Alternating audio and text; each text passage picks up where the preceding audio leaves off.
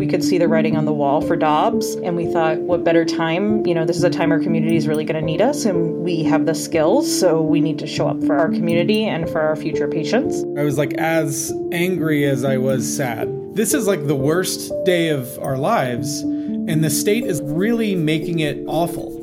The fact is, if somebody wanted to get me, they'd figure out how to do it. I'm not willing to not do my life's work because somebody out there might hurt me. I just don't feel like that would be an authentic way for me to live.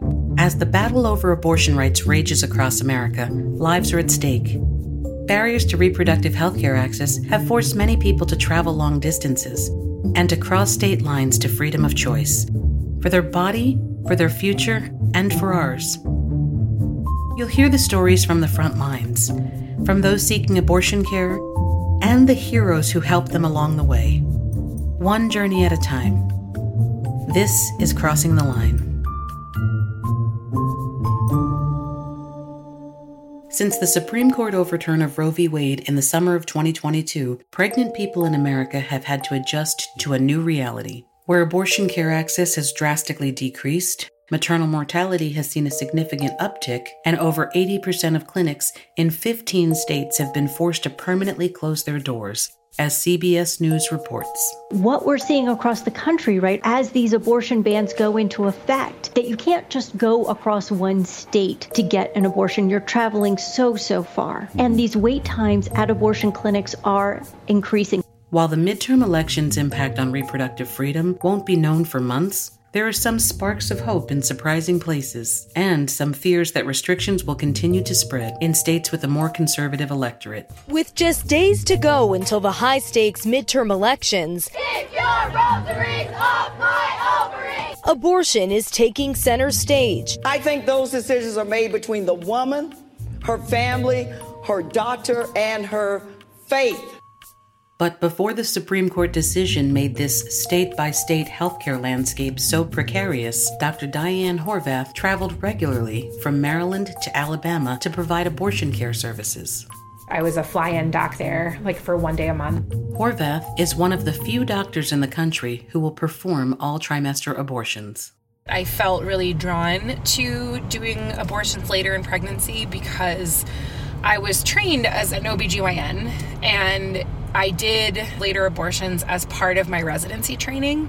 The term late term, it's not a particularly precise term. We say later abortion or abortion later in pregnancy, but there's really actually no definition of when that starts, because for somebody whose state restricts them at 12 weeks, later abortion for them is 13 or 14 weeks because they have to now travel and go out of state. This doctor's final trip down south was just before the Dobbs decision. It's heartbreaking. My last day with them was the beginning of June. And when I left, one of the people said, so what, when's the next time, doc? And we both looked at each other and she was like, oh yeah, there probably won't be a next time. And I cried a lot. So now I think about there's an entire state full of people who need to go elsewhere. Horvath is now focusing her efforts on opening an all-trimester clinic in her home state of Maryland with her co-founder, certified nurse midwife Morgan Nuzzo. The two talk about the genesis of their co-venture.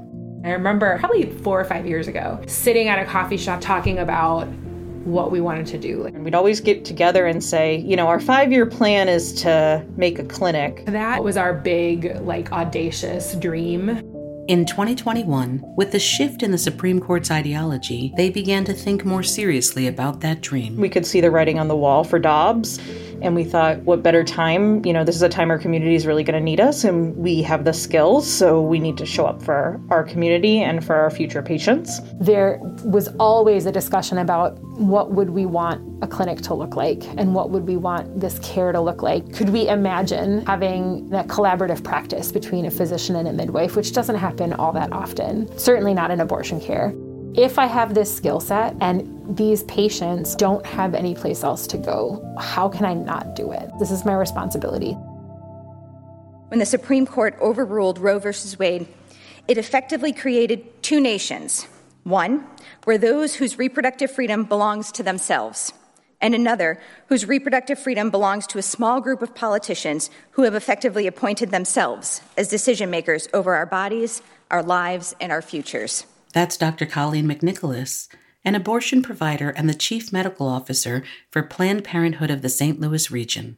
She sees a desperate need for clinics and practitioners in the current environment. We're going to be facing a healthcare and public health crisis in this country like we've never seen before, where we have to mass mobilize large volumes of patients to get basic reproductive health care. We're going to start seeing people from further away. We're going to start seeing people at later gestational ages. We're going to start seeing people who are sicker, for whom pregnancy is unsafe. And there's going to be some real consequences to that public health crisis. Dr. Reagan McDonald Mosley, CEO of Power to Decide, also expresses her concern. This country already has insanely high maternal mortality rates for, a well-resourced nation, the highest of any well-resourced nation. And that is going to worsen without access to safe legal abortion. And we're going to see worsening care for and criminalization of adverse pregnancy outcomes like miscarriages and stillbirths, where providers feel like they can't or unable to intervene when they otherwise would. People are being forced to have procedures later and later in pregnancy, which is increasing the cost for them and also increasing shame and stigma. A contributor to that stigma is the politicization of abortion later in pregnancy. Since the 90s, anti-abortion lawmakers have framed the debate using charged language around partial birth abortion and the idea that babies are being killed after delivery. The reality of abortion in later trimesters is nothing like the rhetoric, as Horvath explains. Literally nobody walks in off the street in the third trimester and says, I'm just really tired of being pregnant, give me an abortion. And I feel like some of the people on the anti-abortion side are just like fantasists about this. That is not what's happening. People run into really extraordinary circumstances. And I'm not just talking about young people who have been raped. I'm not just talking about fetal anomalies. I'm talking about people who now are subject to this web of interlocking restrictions that has pushed people further and further into pregnancy. When they wanted an abortion earlier, and they would have gotten one had they been able to get it without having to take 5 days off of work and without having to come up with thousands of dollars and without having to find childcare. We as a society decided that that was how we were going to regulate a totally normal health service, and then we wonder why people end up later in pregnancy. Erica Christensen and Garen Marshall understand firsthand the importance of all-term abortion care. The couple faced serious complications trying to have a child. Garen and I had decided that we wanted to try to have a kid, and we pretty immediately learned that it would not be the simple Hallmark version for us. My first pregnancy ended in a miscarriage at 10 weeks, and a month later I was pregnant again, and that pregnancy seemed typical through the first trimester. And then in the second trimester, we started to learn a lot of different complications. It felt like every appointment we would learn something new that was atypical with the pregnancy. They started to notice some physical issues with the fetus.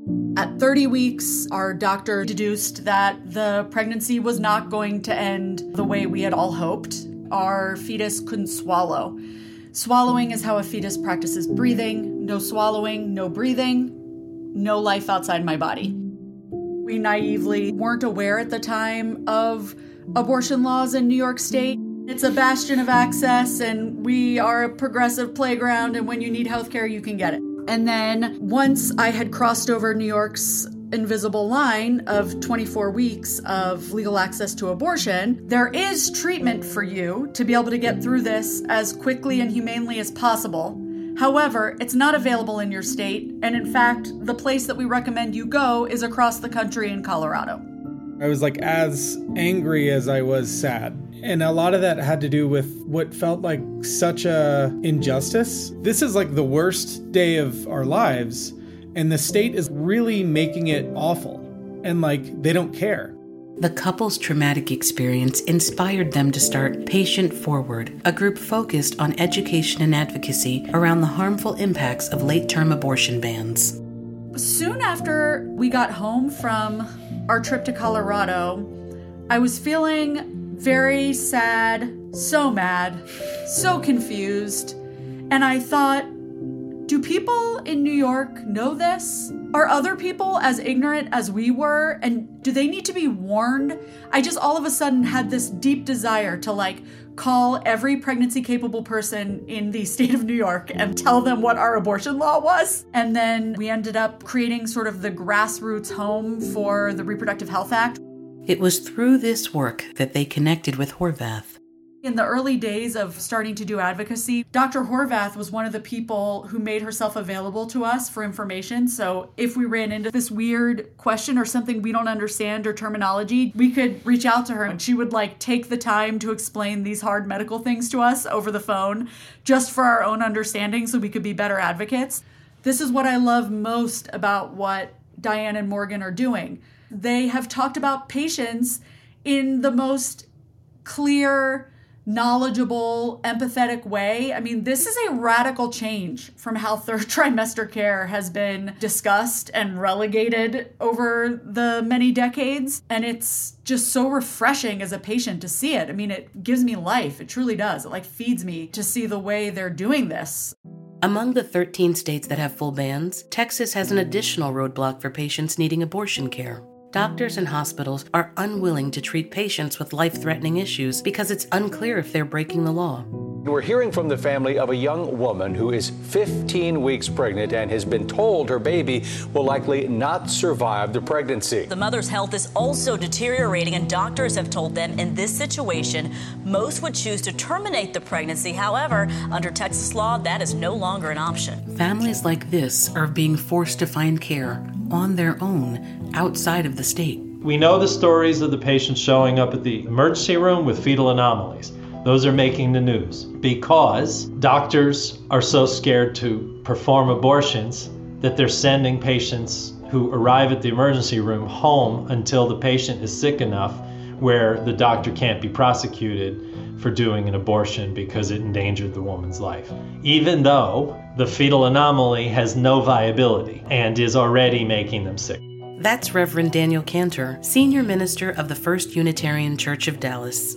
Before Roe was overturned, his church offered travel services out of state for Texas women seeking abortion care. The big story here is the absence of the patients, and we don't know where they are and we don't know what they're doing. We don't know if they're going to Mexico. We don't know if they can get themselves to high access states. We don't know if they're taking things into their own hands and using herbs or trying to get abortion pills and having to navigate that alone.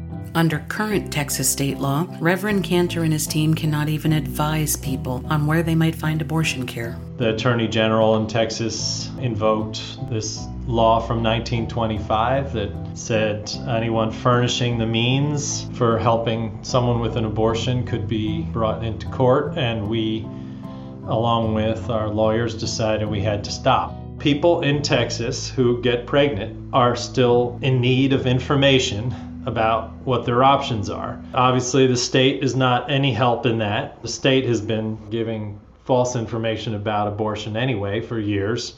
It's trying to restrict all the information we can offer. At the moment, Texas is more than restricting information. They're refusing to release any. The Texas Department of State Health Services announced this month the state's maternal mortality report won't be released this year.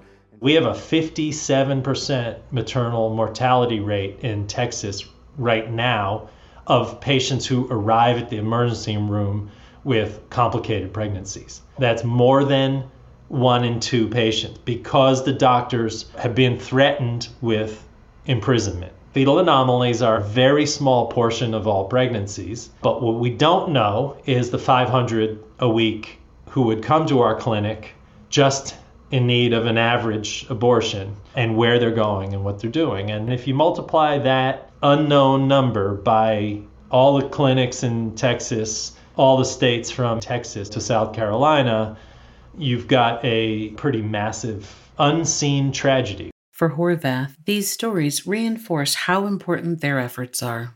I think there's a lack of empathy for all of the people who need abortions. For some people, it's a very wanted pregnancy, and they're here because there's something very wrong with a pregnancy, something where they can't stay pregnant. And I think the lack of ability to identify with those people is something that really surprises me. Planned Parenthood's Dr. McNicholas agrees. Our patients don't exist in the world of abortion rhetoric every day. They have regular lives, they go to their regular job, they take care of their regular family, and at some point are faced with the need of accessing abortion. Our biggest challenge right now is trying to figure out how are we going to be ready for that, and how are we going to help folks get access to that care while we are also working to fix the system that brought us to this moment. But these assaults on reproductive rights are also inspiring a new generation of healthcare providers who see abortion as part of a larger commitment to ensuring equal access to medical care. We now see that folks who are entering medicine are entering it from a lens and commitment to justice, whether that's health equity justice, whether that is racial justice or maternal mortality justice, right? I think people are coming to medicine from a different place now, where people are looking to live out purpose and to serve the broader community. The Roe decision left lots of people out, and it certainly set up the evolution that we are seeing today, right? Where state after state, restriction after restriction makes it harder, chipping away at abortion access. I think we will face the reality and a real potential opportunity to get rid of that altogether and to build something that does support access to all reproductive and sexual health care, including abortion. For Reverend Cantor, it's all about the long game. We're looking at a 50-year cultural shift around abortion and reproductive justice. It's starting for us with clergy and committed congregations who want to learn and deepen around these issues, and remembering that at every turn there are clergy who are supporting reproductive dignity in all forms, and that all people of faith are not against abortion. Turning the culture is a long marathon that we're just taking our running shoes out of the box and lacing them up on. So there's hope there. Things will change. But for the short term, very difficult. We're just do what we can for the few who we can help, and that's going to have to be good enough.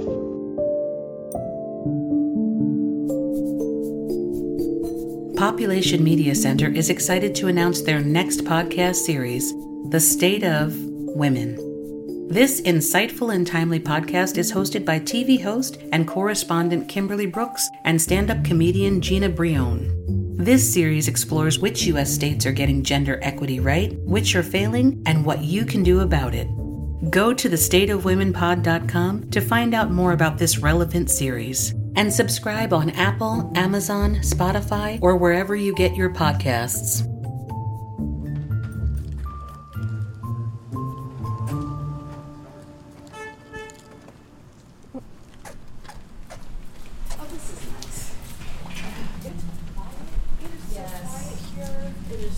I love the greenery. Yeah, we have a real tree. A real tree. Just after the Dobbs decision came down, Dr. Diane Horvath and certified nurse midwife Morgan Nuzzo were able to start construction on their new clinic in the D.C. metro area, which they've named Partners in Abortion Care.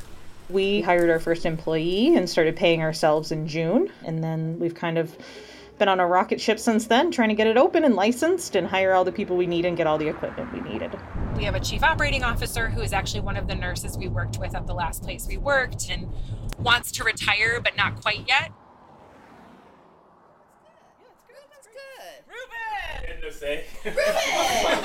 have you met Kim? This is Ruben. He's our contractor. Nice to meet you. Ruben, our amazing hero contractor.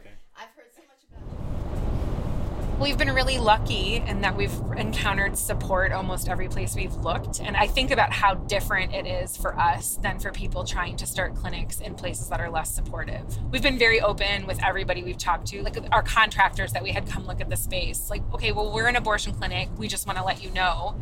And the second contractor that came to see us, actually, he and his partner had their own abortion story and shared it with us and said, what you're doing is amazing, and I want to do whatever I can do to help this get going, which was pretty awesome. It's nice to feel like you're in a position where we can make these decisions for our patients and our staff and like be thoughtful about it and not Absolutely. just like, well, this is $5 and this is, $3.75, so we're going with $3.75, right? Like, But you know what I say? If your staff is happy, your patients are happy. Okay? The world according to Kim is always right. Always. Horvath and Nuzzo have received incredible support along their journey, from those helping to build the clinic to the remarkable success of a grassroots funding campaign. There's something about this spot that makes people feel very emotional. Diane had a big emotional reaction right here yesterday, too. Yet they are painfully aware of the risks they are facing. Should only be exit. It just leads straight out. And this is courtyard. Okay. So there's nothing that leads back out here or anything. Okay, and then these windows. We're gonna with is this the bulletproofing? We haven't put anything on them yet, but at some point they're looking into bulletproof. But according to the National Abortion Federation, threats of violence against abortion providers has doubled in recent years. Rates of arson, attempted bombing, vandalism, stalking, hate mail, and internet harassment are also growing. The clinic could become a target of anti-abortionists because they provide abortions later in pregnancy. Now, whether or not something ever happens where my safety is further threatened than it has been, I don't know. I can't predict that will happen or not happen, but I know that what the anti-abortion people want is for me to be so scared that I don't do this. That's not an option. So I'm trying to do all the things I can do to be as safe as possible so that I can continue to do this work, because I think it's important work, I think it's moral work, and I think it's necessary. The measures Horvath, Nuzzo, and their staff must undertake to stay safe are extensive. We had an anti-doxing service for me and Diane, where that basically scrubs our personal information, the internet. We have our security system set up, with our alarms, our cameras, double doors, double locked doors with key cards to get into the clinic. I mean, we're just all hyper aware. The clinic's patient care tech and doula, Amy, appreciates their efforts to keep everyone safe. Our staff has a lot of trauma from former workplaces they've been in. I get out of my car and have to put something to cover my stickers. I look both ways. I've never thought about security in the way I do. So there's a lot of fear. And there's so much anger about what's going on. Our community is always on the lookout for people who are doing weird things around the clinic. We had a person on a bicycle who was just kind of hanging out in the courtyard, and that would just be a normal thing if you're an ophthalmologist. But for us, we were like, who is this person? Let's get a picture of this person. So those things are part of our everyday for us, trying to keep the team safe. While the Maryland Clinic offers one solution for the changing focus of abortion care in the U.S., providers in other states have faced more dire consequences. In Shreveport, Louisiana, Kathleen Pittman, clinic administrator at Hope Medical Group for Women, saw firsthand the crippling impact of the overturn. Immediately after the decision in Roe came down, of course, we had to pause. We were able to obtain a temporary restraining order so we could open the clinic back up. So we were able to actually continue care through the month of July. It was absolutely crazy. At that point in time, we still had people, we had numbered up to around 500 at any given day. Not long after, the state doubled down. The Department of Health and Hospitals did issue a cease and desist order, which actually was my 30th anniversary here at the clinic. So that sucked. The case continues. We simply cannot provide care. We did retain our license for now. We had actually just renewed it in the spring. So, we had been hoping perhaps for another reprieve of some sort. I don't know that that's going to happen. While Hope Medical Group's Shreveport location is no longer offering abortions, they are still providing health care. And Pittman has identified a location out of state to offer abortion services. We found a building. We're waiting to close on it, and then there will be some initial remodel that needs to take place to suit our needs. We're trying to stay as close to Louisiana as possible because our goal is to help as many Louisiana citizens as possible, as well as others in nearby states. We are not divulging where we're going just yet because everything's not signed and sealed. Had anybody told me I would be relocating at this stage of my life, I would have laughed. I'm very close to retirement age and try to maintain some sense of humor, and it is heartbreaking for its reasons, but at Hope we've always looked for humor to get us through the hard times. So that's what we're doing now. And as many more clinics are closing without the ability or will to relocate elsewhere, one clinic that asked not to be named or their location to be disclosed will at least have their medical equipment and supplies put to good use. It's headed to Partners in Abortion Care. We were connected to the clinic by someone who helps staff abortion clinics. They let us know that the clinic was closing, and they were incredibly gracious and lovely. We worked with them to negotiate a price for what they had and set up a friend of the clinic to get a truck, load it up, and then head back up this direction. As a rental truck pulls up beside a nondescript building that sits along a residential street, it's already hot and humid in this picturesque southern town. The heat hits different with the humidity. Garen Marshall of Patient Forward is here to help load up very special cargo for Horvath and Nuzo. How big is the truck? 26 feet, yeah. And hopefully it'll fit everything. It's the biggest one they have, so. They were trying to get this equipment and furniture, so I tried to hook them up and set it all up, frankly, so that it would happen without me coming down. But the guy that I'd been put in touch with, who was great, got COVID last week, and so I just flew in. Garen and his wife Erica wanted to support Partners as they pave a new path for abortion care, so Garen stepped up to make sure the move happened smoothly. When we found out that they were starting their own clinic, we were very excited because there's so few providers in the country that provide the care that they're going to provide. Yeah. And then you want these guys, yeah? Yeah, bring those. Okay, cool. Yeah, okay. I'm really just honestly so excited that they are getting very close to open.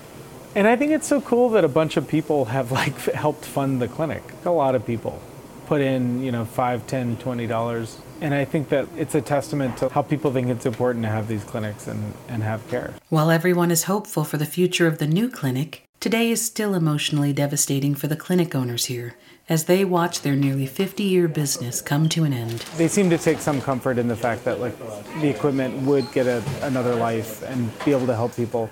And the reality is, people that might have been served in this community will now have to travel to places like Maryland to get care. And, it's very possible that someone living a mile away is going to end up sitting on that table in Maryland. It must be so bittersweet to see the clinic emptied out.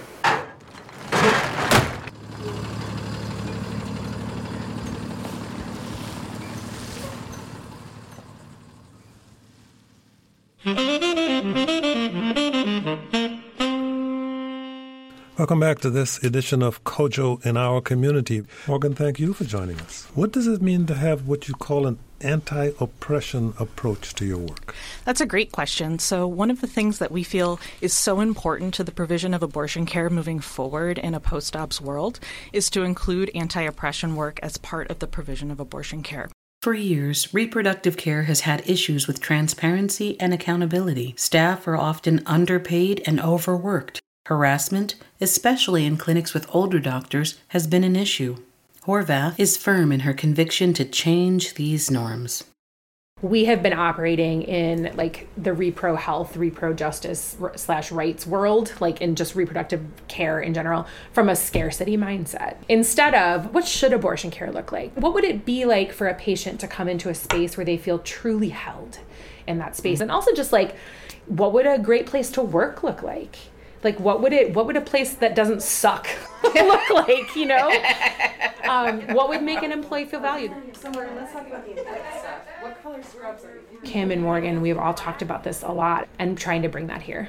Because it's not impossible. We are very, very lucky to be in Maryland. We can start from a place of what should this look like instead of what can we scrape out of what we have. Her partner Nuzo is equally committed. This is hard work and we ask a lot of our team. We are a 3-generation team. Our youngest staff member is 21 and our oldest is 66. We're very proud to have 3 generations working alongside each other and learning from each other. We have folks who are veteran queer, people who haven't had formalized education in our clinic. And all of these people have skills that I don't have. They are just as valuable as my medical degree and Diane's medical degree. The staff at Partners believe that Horvath and Nuzzo are paving a new way for reproductive health care, as patient care tech Amy shares. Diane is just so amazing. When you're around her, you just feel like you matter so much. And the way she does trauma-informed care, she's one of the best people I've ever met. And Morgan's someone I feel like I've known for forever. The staff hiring was so intentional, and everyone is so heart-centered and amazing and loving. So we're all like happy to be here and so proud to be doing this work. We also know this time is really, really precious. I don't know how long we'll be able to do this work. I hope forever, and that it can someday just be healthcare again and not stigmatized. It's several months later in early October, and the falling autumn leaves signal a new season has arrived in the Mid-Atlantic. Yet just days before the new clinic in Maryland is scheduled to open, anti-abortion protesters have papered the community with fake news leaflets about both the owners and the clinic. They're black and white printed leaflets. They posted them throughout our complex. They've also posted them in the local neighborhood for our neighbors. They have a picture of myself and Diane on one side, and on the other side of the pamphlet has a really giant picture of a fetus that was stolen from one of the local clinics. I wouldn't do the same to them. You know, I'm not going to put their face on a piece of paper with a stolen fetus. How awful. This was someone's baby that they lost, and you are using it for a propaganda campaign? I mean, the end game is to intimidate us, and we're not going anywhere. The fact is, like, if somebody wanted to get me, they'd figure out how to do it. I'm not willing to not do my life's work because somebody out there might hurt me. I don't know. I just don't feel like that would be an authentic way for me to live. Many abortion providers shut down after a Supreme Court ruling this year. But in Maryland, 2 women are going the other way, opening a clinic in a state where abortion is still legal. Here's NPR's Melissa Block. A moving truck maneuvers up to a brick office complex outside Washington, D.C. Part of not being intimidated is not being silent about what they're doing. The owners have not shied away from sharing their story with the media. It's packed with shrink-wrapped equipment, an ultrasound machine, recovery room chairs, surgical instruments, boxes upon boxes. You guys good? Got it? Yeah, they're not heavy. We're going to come out on the other side of this with a beautiful working clinic that's going to be able to take care of people in the way that people deserve to be taken care of. And also to take care of staff in a way that staff deserve, to come into a place to work where, you know, you are valued. Various clinics and abortion healthcare providers across the country have no choice but to find a way to navigate in this new normal. At the Camelback Family Planning Clinic in Phoenix, Arizona, Dr. Gabrielle Goodrick is taking it day by day. They have really made it hard to be a physician who provides abortion in Arizona in terms of not being clear about what's legal and what's not, and that trickles down to affect patients. Camelback has been able to keep providing abortion care, but it's becoming exponentially more difficult. There's no funding now through our national organizations for women that get abortions in Arizona. I've lost 3 staff that have been with me a long time, and now we're down 2 nurses and 2 front office. We couldn't really replace them because of all the uncertainty. I never, in my wildest dreams, thought there would ever be a total ban here. So it was shocking. And it's a horrible feeling. Goodrick is also furious at how most doctors in the state are letting lawyers dictate their decisions. I had a patient last week, 18 weeks with ruptured membranes. No fluid, 0 chance of it continuing, very wanted pregnancy. She was told to go home until she gets a fever or starts having pain or excessive bleeding. I said, why aren't the doctors doing something? And the doctor said they couldn't do anything because of the lawyers. She thinks it's time to challenge these laws, which are causing irreparable physical harm. We all should just say, this doesn't apply. These cases where the lawyer says this might not be medically dangerous enough. I mean, that is the most dangerous situation.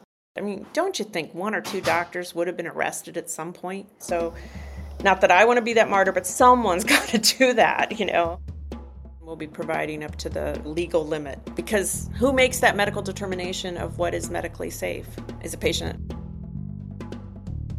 On the morning of November 9th came some positive news. The midterm elections, despite reflecting a nationally divided electorate, firmly established most Americans' desire to protect abortion rights, even in conservative states, surprising the pundits. The measure defeated in Kentucky aimed to exclude abortion access from its constitution. So how significant is this defeat? I think this is a huge wake-up call to the anti-abortion movement. This was a big night for people supporting abortion rights. In a deep red state like Kentucky, rejecting this ballot measure suggests that a majority of voters do support abortion rights. Ballot initiatives across the country solidifying reproductive rights were all successful. Voters in California, Michigan, and Vermont approved measures to enshrine abortion rights into their state constitutions. And the midterm results give Dr. Goodrick hope. We're going to have a referendum that will change our constitution in Arizona, hopefully in 2024, and it will be put to a vote. I know that in the long run we'll be doing abortions. I know it. It's just a matter of this kind of rocky time where we have to figure it out. For those on the ground in Michigan, the victory was confirmation of their grassroots hard work paying off. Solidifying abortion rights in the state constitution will protect all pregnant people in need of abortion care. Marie, lead clinic escort from Northland Family Planning, is elated. We had 4 times as many people voting yesterday as we had at any other election at the precinct I work in. People literally came in and asked, where's the, quote, the abortion amendment on the ballot? Where do I vote for that? So that was exciting. Throughout the day, I got more and more confident. There were students in Ann Arbor and East Lansing waiting in line until 2 o'clock this morning to vote. Bless their hearts. And my big hope there is that they got a little taste of democracy and that they'll continue to vote, that they'll keep it up. We're excited. We are happy that it passed. We're looking at the other states that passed similar things, Vermont and California. I'm happy about what happened in Kentucky as well. We're ready to move forward. Back in Maryland, with construction on the new all-trimester abortion clinic finally completed, the staff at Partners in Abortion Care are also celebrating. Amy is in charge of the event. We're having a private ceremony recognizing the opening of our clinic and that we're really trying to do something totally different, not just be an abortion clinic providing health care, but a space for people to be and feel whatever they are, whatever they're feeling. We all believe this work is deeply spiritual and really important.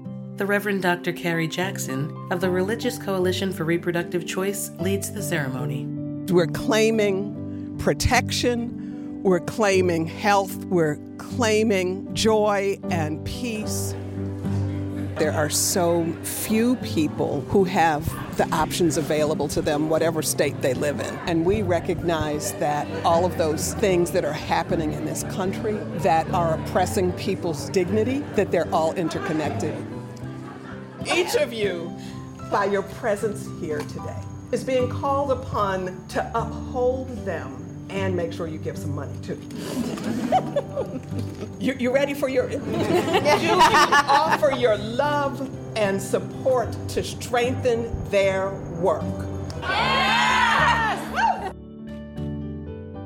Horvath and Nuzzo couldn't be more proud to create the loving and driven community they know is needed for the future of reproductive health care in this new normal. We built this with the help of all those people that were out there today. And we are all partners together. And every single patient that walks through here, all of that love and support and kindness and care and intention, anybody who comes across our doorstep, you are welcome here.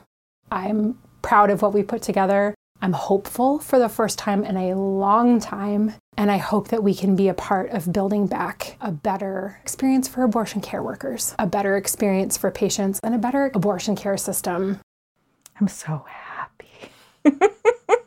I'm so proud of us. It's funny to think about wrapping this up because this feels like the beginning. And I am so excited to meet the patients for our future and to meet more people and hear their stories and to learn from our staff and to grow. It just feels like I feel unstoppable. Everything's out of our way now, so we're unstoppable. This concludes the first season of Crossing the Line. While it was an honor for us to profile pregnant people seeking reproductive freedom and the frontline heroes helping them along the way, we would have preferred that this series was not needed. But the reality is, with the overturn of Roe v. Wade, we are in a national healthcare crisis, where individuals in more than half the country are facing restrictive abortion bans that deny them autonomy over their own bodies. Because these laws both shame and criminalize American citizens for seeking normal medical services, we will continue to bring attention to this cruel reality and amplify the voices of those who are willing to share their stories until we are truly the land of the free. Thank you for listening to Crossing the Line. This podcast was brought to you by Population Media Center. Executive producers are Lisa Caruso and Alex Demenyenko. Co-producer is Kathleen Bedoya, and associate producer is Dominica Ruelas.